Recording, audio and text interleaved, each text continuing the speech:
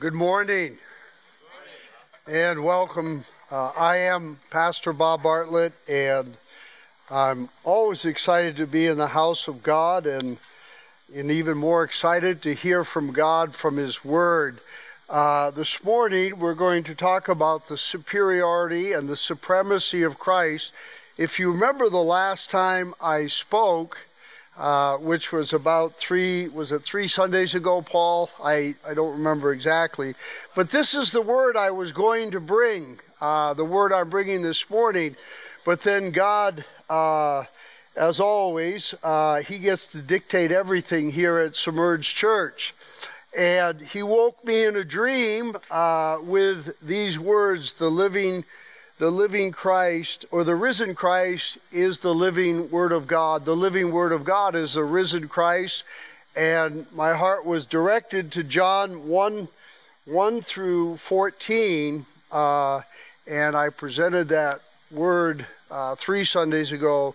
Fear the word of grace and truth. And I didn't understand then, as a pastor, you make plans, and of course you always make room for God to intercept those plans, amen? And He did that. But I understand now why that message had to precede this message, and you might consider this part 2 of Fear the Word of Grace and Truth. As we go through this message today, I think you'll realize that it could easily have been preached as a Christmas message. But the reality is, if we are in Christ, every day is Christmas, right? Amen? It's debatable who wrote the book of Hebrews. A lot of theologians say Paul wrote it, but it was written in Greek, so that really discounts. Some say it was the good doctor Luke. Either way, the book of Hebrews was written to Hebrew Christians, early converts from Judaism. Unfortunately, some of whom were still practicing aspects of the law, most notably animal sacrifices in the temple. Today, it's worth noting that there's an estimated 34,000 denominations worldwide claiming to be Christian. What I like to say, practicing elements of Christianity. I think that's a little bit debatable, especially when we look into the Word of God. As you remember, I said I was alarmed not by the world muddying the waters of Christianity, but more the church, Christ Church, the Christian church, muddying the waters, the clarity and the truth of the Word of God. Understand that the only recognized true religion at the time this was written was Judaism. All else were pagan and godless, and they either presented 2 avenues: seeking pleasure or death.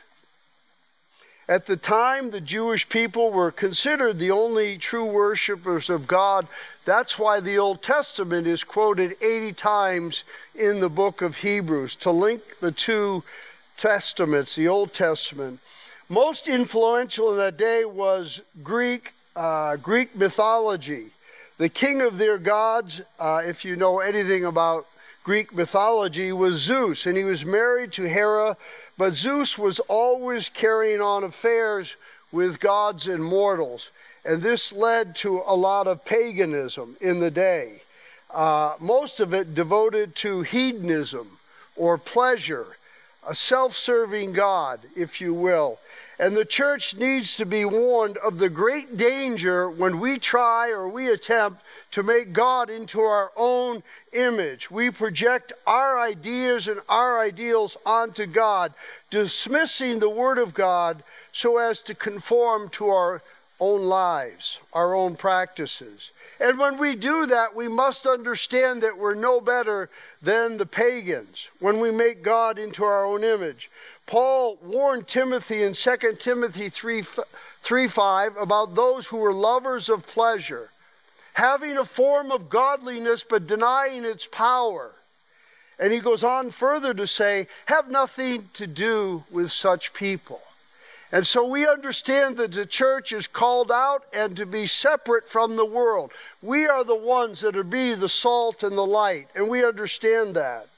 As John 1 through 14 speaks to the superiority of Christ and the word of Christ, the word of God, Hebrews 1 through 4 has a very striking parallel to that.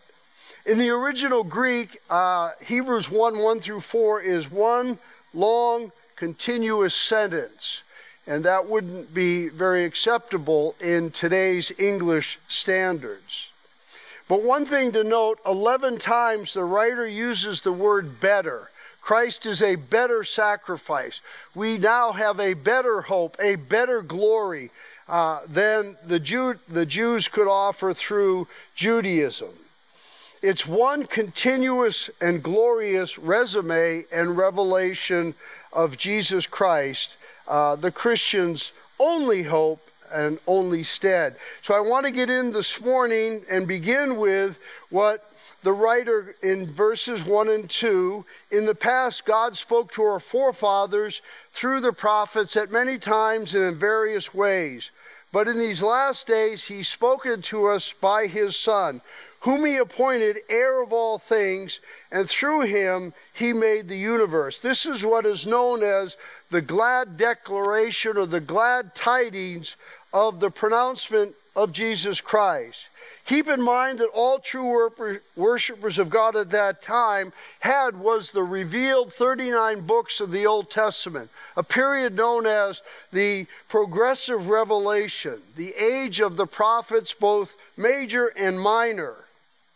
But they all made it clear, as the prophet Isaiah says in chapter 43, verse 11, even I am the Lord, and apart from me, there is no Savior.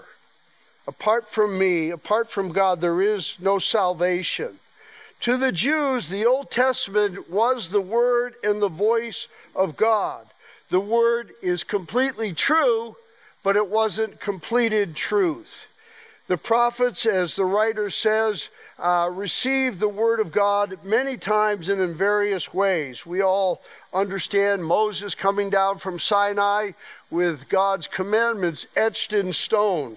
God even used a donkey to turn the prophet Balaam around.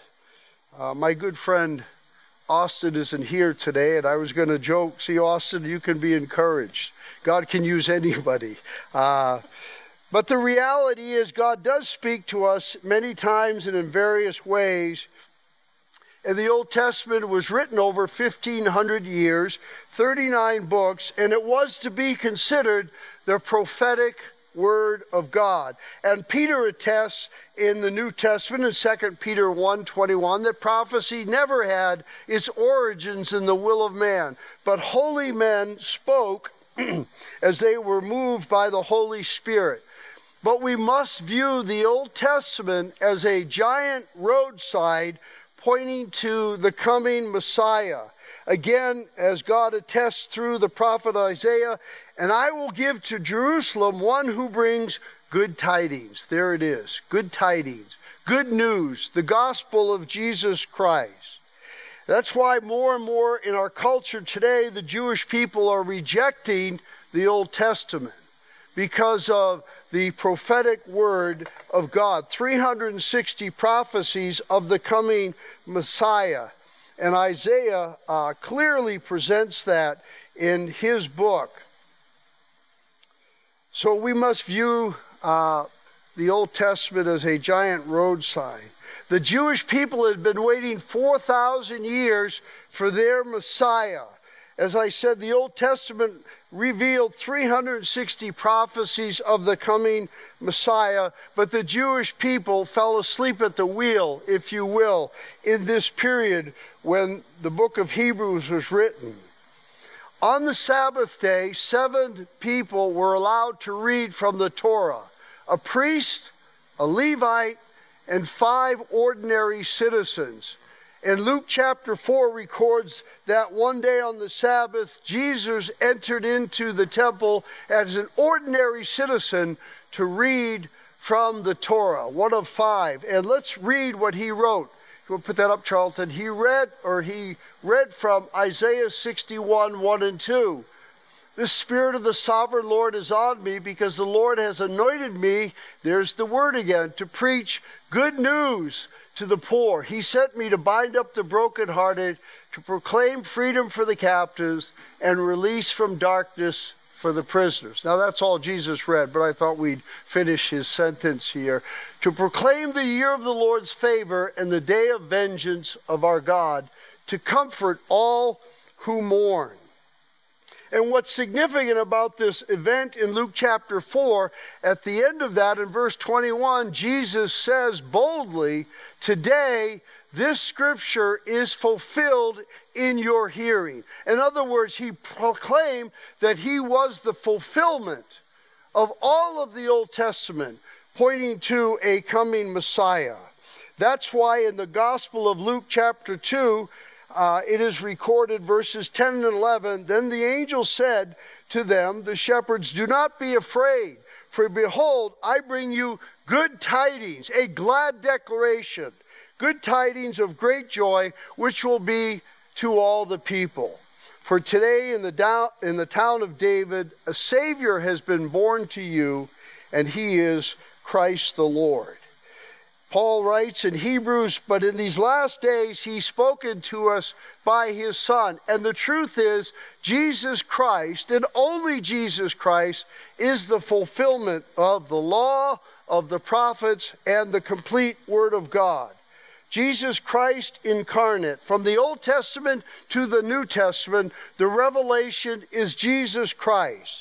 Some called him teacher in the day, some called him a good man, some called him a rabbi, some called him a prophet, but we call him Jesus, the Messiah, the King of kings and the Lord of lords. As Paul boldly proclaimed in Romans 1:16, I am not ashamed of the gospel, I'm not ashamed of the good news, for it is the power of God unto salvation for everyone who believes, first for the Jew and then the Gentile. And you can see why Paul wasn't highly favored among the Jewish people of the day.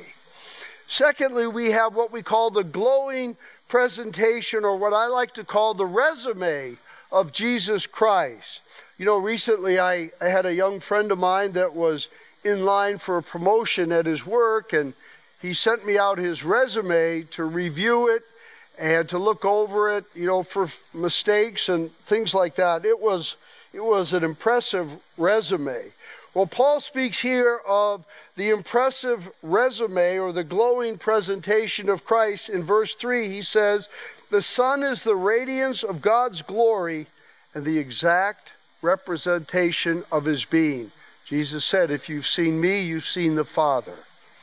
Sustaining all things by his powerful word, after he had provided purification for sins, he sat down at the right hand of the Majesty in heaven. This is the resume or the qualifications of Jesus Christ. The Old Testament had many voices. The New Testament has one voice, and that is Jesus Christ. 3 times it's recorded at the Mount of Transfiguration in Matthew chapter 17, verse 5, Luke 9:7, and Mark 9:7, and Luke 9:35, when God himself thundered from heaven, this is my beloved Son, in whom I am well pleased. Listen to him. Listen to him. He has the words of life. Amen. So we know that Jesus Christ, the first qualification of his resume is he is the creator. He is the author of all things, and he is over all things. As Paul says in Colossians 1:16, for by him all things were created, things in heaven and on earth, visible and invisible, whether thrones or powers or rulers or authority, all things were created by him and for him. Christ is the creator of all things. Secondly, Christ is the reconciler or the restorer of all things. Again, Paul attesting in the book of Colossians, chapter 1, verse 20, and through him to reconcile all things, whether things on earth or things in heaven, by making peace through his blood shed on the cross. Brothers and sisters, the Son is the radiance of God's glory and the exact representation of his being, sustaining all things by his powerful word. This is our hope and victory. The truth is, Jesus Christ, because he is not only creator and reconciler, the writer says he is the sustainer of all things. Jude writes in chapter 1, after he had provided purification for sins, he sat down at the right hand of the Majesty in heaven. So he became as much superior to the angels as the name he inherited, that is, Jesus or Messiah, is superior to theirs. This speaks to the superiority and the supremacy of Jesus Christ, the only one who is capable, worthy, and qualified. Capable, worthy, and qualified to pay for the sins of the world. What's interesting, the writer of Hebrews here says that after Christ completed his work, he sat down. Those are powerful words. Understand, in the Old Testament, there were no chairs in the temple. The priest, when he went into the Holy of Holies to perform the sacrifices, he stood during the whole preparation and the practice of sacrifice, signifying that it was incomplete. But when Christ sat down, that is a glowing presentation of the work is done. It is finished. Christ was the perfect sacrifice. And Jude writes, to him who is able to keep you from stumbling and present you before his glorious presence without fault and with great joy, to the only God our Savior, be majesty, power, authority through Jesus Christ our Lord, before all ages, now and forevermore. You know, we live in a perilous world, getting more perilous by the day, as my brother alluded to this morning. But do you understand the supremacy and the superiority of Christ? He created us, he reconciled us, and he will sustain us through trial, through trouble, no matter what we face in this life. Hardships, testing, persecution, Christ sustains us. He is indeed our present hope, our future hope, and certainly our eternal hope. Amen?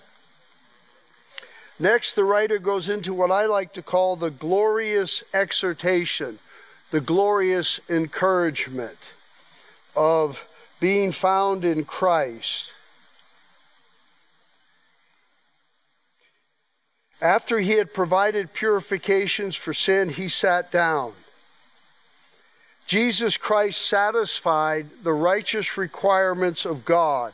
Jesus Christ satisfied the righteous requirements of God's word. We cannot diminish the holiness of God.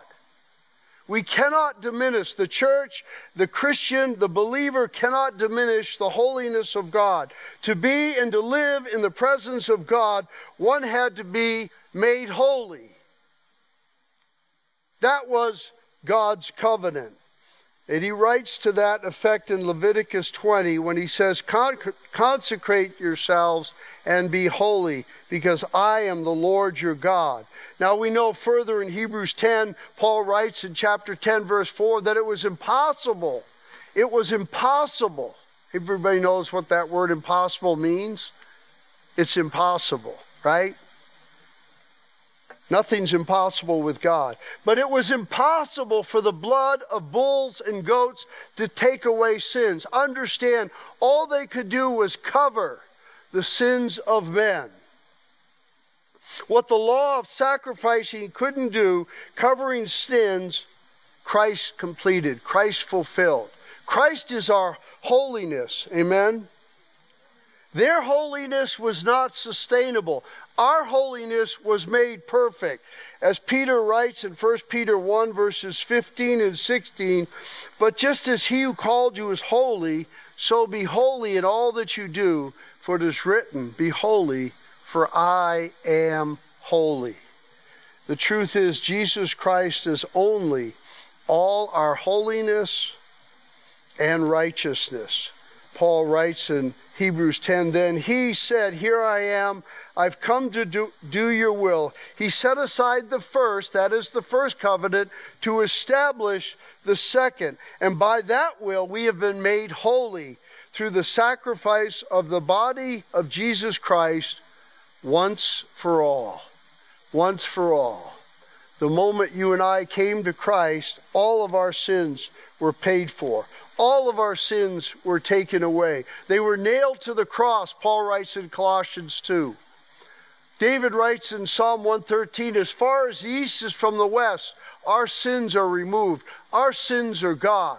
You and I, as believers in Christ, we stand before a holy God, made holy by the blood of Jesus Christ. So that only leads to one thing, and that is the concluding celebration. But about the Son, he says, your throne, O God, will last forever and ever, and righteousness will be the scepter of your kingdom. You have loved righteousness and hated wickedness, quoting Psalm 45, verse 7. Therefore, your God has set you above your companions by anointing you with the oil of joy. As Jesus Christ is set above all the calamity of this world, so you and I are set above. Colossians 2, 9 and 10, Paul writes, for in Christ Jesus, all the fullness of the deity lives in us in bodily form. And we've been given fullness in Christ. We are complete in Christ, who is the head over every power and authority.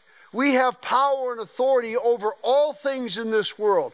Whatever we face, we have power and authority over them.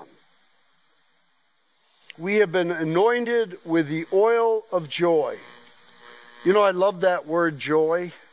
Paul did a great job this past week, or these past few weeks, teaching and preaching on the fruits of the Spirit. And we all know the second one is joy. What I love about joy is that's a word that God used 49 years ago. When I saw my wife's picture in the school paper, she had won, I didn't know who she was, but she was homecoming queen, and that was the headline, that she was filled with joy. And I remember being struck that such a peculiar word, I'd never really heard of that word before, and then God proceeded to tell me that she was going to be my wife. And 46 and a half years later, I'm happy to say she's still my wife. Took a long time to convince her, but believers, what he's talking about here is an inner joy. It's an inner seal of the Holy Spirit. Nehemiah says in chapter 8, verse 10, the joy of the Lord is our strength. The joy of the Lord is our strength. It's an inner work of God. We are a sealed possession of the Holy Spirit and by the Holy Spirit of God. Paul writes in 2 Corinthians, now it is God who makes both us and you stand firm. Amen? We stand firm in this world. When everything else is crumbling, when all the foundations are being destroyed, believers in Jesus Christ, we stand firm. Not in our own power, but in the power and the authority and the supremacy of Jesus Christ. We are a sealed possession. We stand firm because God has anointed us. He set his seal of ownership on us and put his Holy Spirit in our hearts as a deposit, guaranteeing what is to come. And the reality is this morning, if you are a believer in Jesus Christ, he is all our hope, he's all our joy, he's all our glory, both now and forevermore. Paul writes in Romans 8, chapter 8, verses 16 and 17, the Spirit himself testifies, that is the Holy Spirit within our hearts, right? The Spirit himself testifies with our spirit that we are children of God. Now, if we're children, then we are heirs. And there's that word. Heirs was a huge statement. For somebody to make that statement in the presence of a Jewish community, that would have been a huge statement. That Christ is the heir of all things. And because Christ is the heir of all things, we are the heir of all things. And Paul goes on further to say, now if we are children, then we are heirs of God and co-heirs of Christ. We are the children of God. And only the believer who puts his trust and his faith and his hope in the finished work of Jesus Christ is a child of God. And we may have 3,400 denominations in the world practicing elements of Christianity, claiming Christianity. But if your heart isn't sealed by the Holy Spirit of God, if you haven't had Christ pay for your sins, then you are not a children of God. We had a little discussion about that at men's breakfast. About seeker-friendly churches. And we all agreed that there are none that seek after God. Amen? This is a divine appointment. This is a divine interception of God when he comes upon the human heart and reveals himself and convicts us of sin and righteousness and judgment. We share in his glory. You know, my strongest spiritual gift is encouragement. And you know, there's a lot of I've gotten off most of social media because there's just so much junk and garbage. But you only have to turn on the news or pick up a paper, and you know we live in a very dark and perilous world. And we're called to be the salt and light. There's no doubt about that. But you and I, because we're in Christ, we have the superiority and the supremacy of Christ in our hearts, in our lives, with us every day, and that is forever our glorious hope and joy and victory. Let us live it. Let us pray. Father, we thank you for these profound words from the book of Hebrews. There's a song that absolutely my favorite, Word of God Speak. May you pour down like rain. And maybe there are some here this morning that have never prayed to receive Christ. But they have heard the knock, they have felt the tug in their hearts. Lord, pray that today would be the day they come to the throne of grace, the riches of Christ's grace, Lord, and accept him as Lord and Savior. But we pray for us who are in Christ this morning that your word would pour down like rain, not only refresh us, not only renew us, God, but revive us with the truth of who we are in Christ, our position in Christ. We are as superior to all else in this world because he is risen, because he was victorious. We live risen and victorious. We thank you in Jesus' name. Amen.